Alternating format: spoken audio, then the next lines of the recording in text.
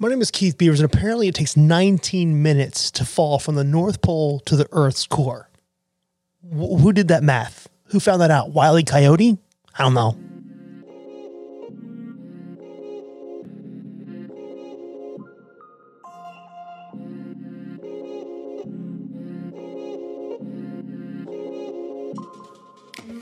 What's going on, wine lovers from the Vine Pair Podcasting Network? This is the Wine 101 podcast. My name is Keith Beavers, and I am the tasting director of Vine Pair. Yes. We're leaving France. I'm sorry. But it's really great because we're going to Spain.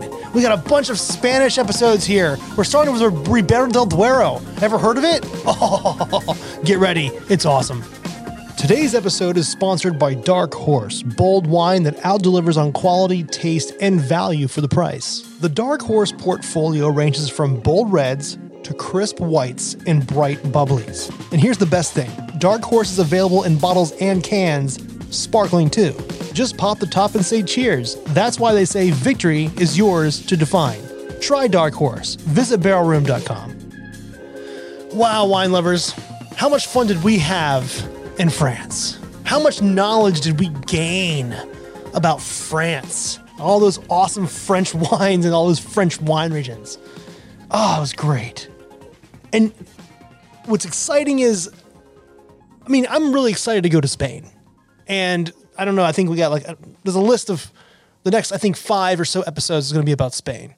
And the reason I'm excited about Spain is because besides Rioja and maybe Sherry, and maybe the region we're talking about today, they're well known, but what do we really know about them? It seems like Spanish wine on the American market is dominated by Rioja, and there's everything else. And then we have to learn about those wines to fall in love with them because they're here and they're not going anywhere. It's actually we're going to get even more wines from Spain on the American market in the future.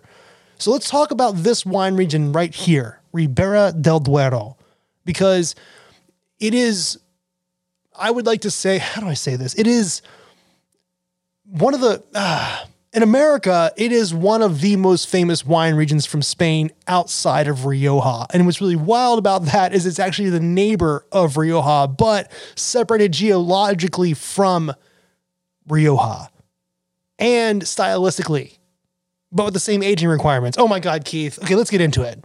Oh, wait, before I get into it, if you want a little refresher, go ahead to season 1. I have a whole Spain episode that does an overview of the entire country. And if you need a little bit of a refresher on Rioja, that's in season 2. Okay, now we're going to get into it. As I talk about in the Spanish episode in season 1, in the middle of Spain, in the middle of Spain, there's this huge plateau. It's called the Meseta Central, or the Central Tableland. In English, we call it the Inner Plateau. And this is a geographical unit that takes up a large part of the Iberian Peninsula that is Spain.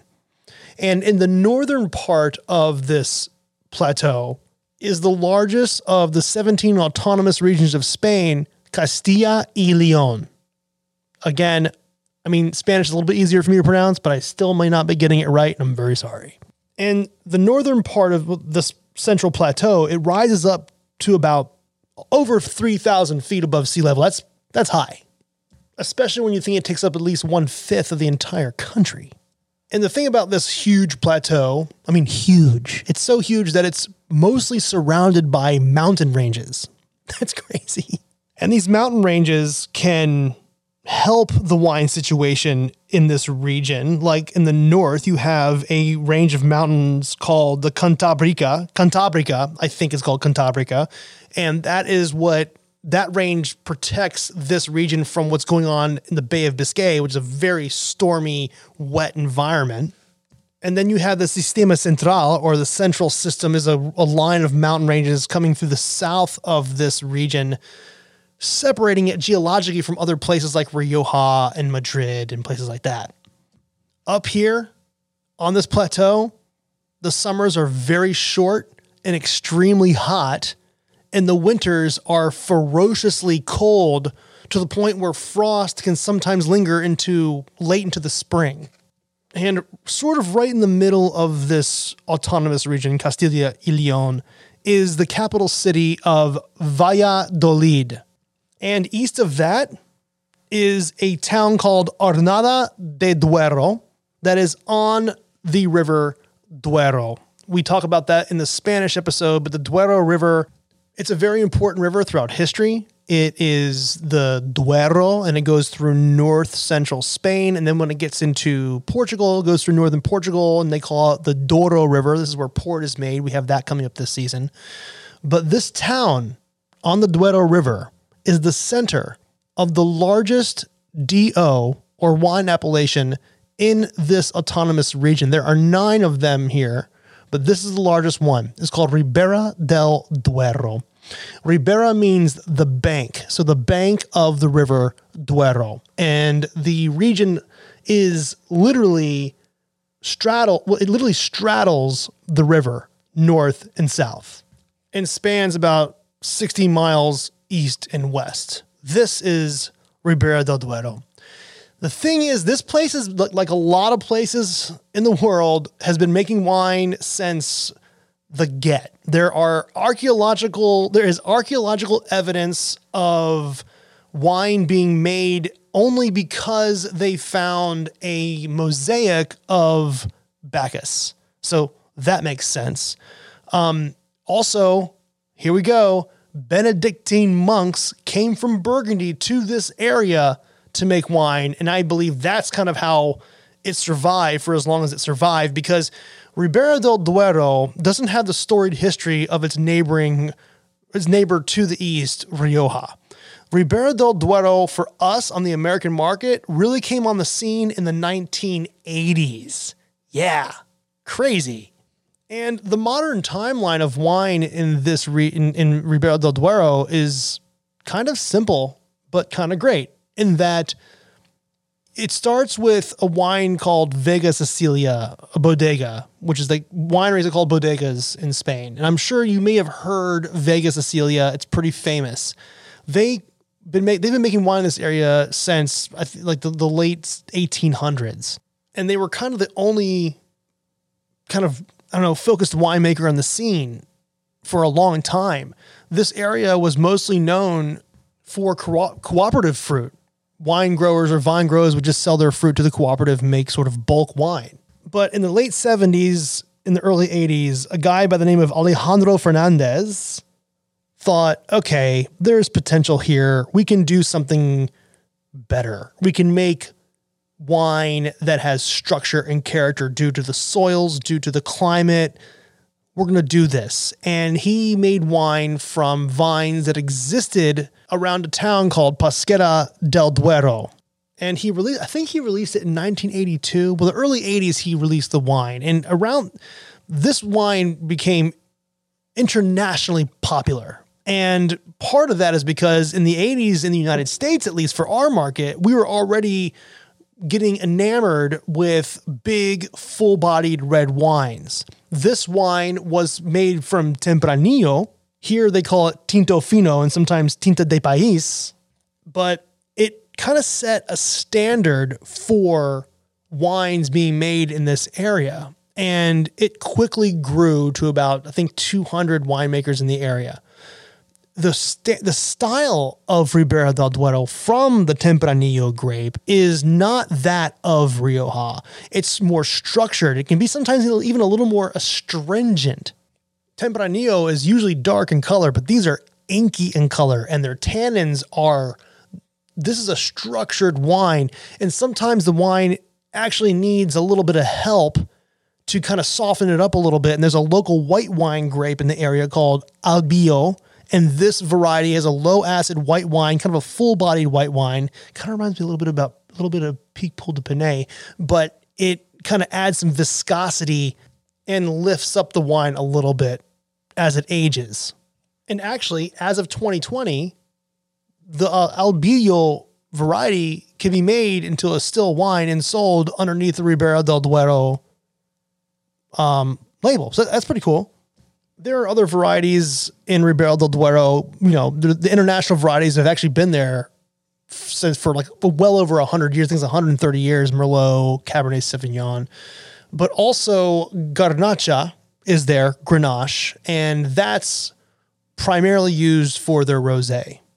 But what we're going to see on the American market is going to be just the red wines. And we're going to see white wines as well, but Ribera del Duero is everywhere on our market. It's not as prominent as Rioja, but it is there. And it's very popular because it has that full-bodiedness that we are used to on the American palate. Rioja gives us this sort of like almost elegance of Tempranillo, whereas Ribera del Duero gives us the more powerful, structured style of Tempranillo. And even though the aging requirements in Ribera del Duero are identical to Rioja, the results are often different because of that heft. So let me just go really quickly over the aging requirements here. For Crianza, it needs to be 2 years minimum with 12 months in oak. For Reserva, 3-year minimum with 12 months in oak. And for a Gran Reserva, 5-year minimum with 2 years at least in oak. So same as Rioja, which you can listen to in the Rioja episode. But the result are these. I also like to say sometimes when wines are released, even when they're released, they can still be what I call sleeping giants. They're not ready yet. And even though Ribera del Duero can be released in that way, they still are big wines. So that's basically Ribera del Duero. Go out there and look for them. I always find it so interesting how, we look at wine, especially from Europe, as old as it is. It's sometimes in modern times, like really modern times, like the 80s, when things kind of get started for certain wine regions. It's kind of amazing how quickly Ribera del Duero rose. I mean, I think the structure and the style of it is what helped it out, but also, the quality. But I just find it fascinating that from like the Romans to the 12th century Benedictine monks to sort of modern times bulk wine cooperatives with like a few winemakers making quality wine, but not really making enough noise because they don't know how, even though this area has major trade routes because of the river and other mountain passes. But then it just kind of sits there. And all of a sudden in the 1980s, a winemaker comes in and defines the standard of style in that area. It's just fascinating stuff. Okay, so that's Ribera del Duero. Get ready, because of all the 9 wine regions or DOs in Castilla y León, Ribera del Duero is the largest. And there's another one that's becoming very popular on our market. It's a place called Bierzo. They don't do Tempranillo there. They do a grape called Mencía. It's all kinds of cool, and we'll get into it next week. VinePair Keith is my Insta. Rate and review this podcast wherever you get your podcasts from. It really helps get the word out there. And now for some totally awesome credits. Wine 101 was produced, recorded, and edited by yours truly, Keith Beavers, at the VinePair headquarters in New York City. I want to give a big old shout out to co-founders Adam Teeter and Josh Mallon for creating VinePair. And I mean big shout out to Danielle Grinberg, the art director of VinePair, for creating the most awesome logo for this podcast. Also Darby Seaside for the theme song. Listen to this. And I want to thank the entire VinePair staff for helping me learn something new every day. See you next week. E&J Gallo Winery is excited to sponsor this episode of VinePair's Wine 101.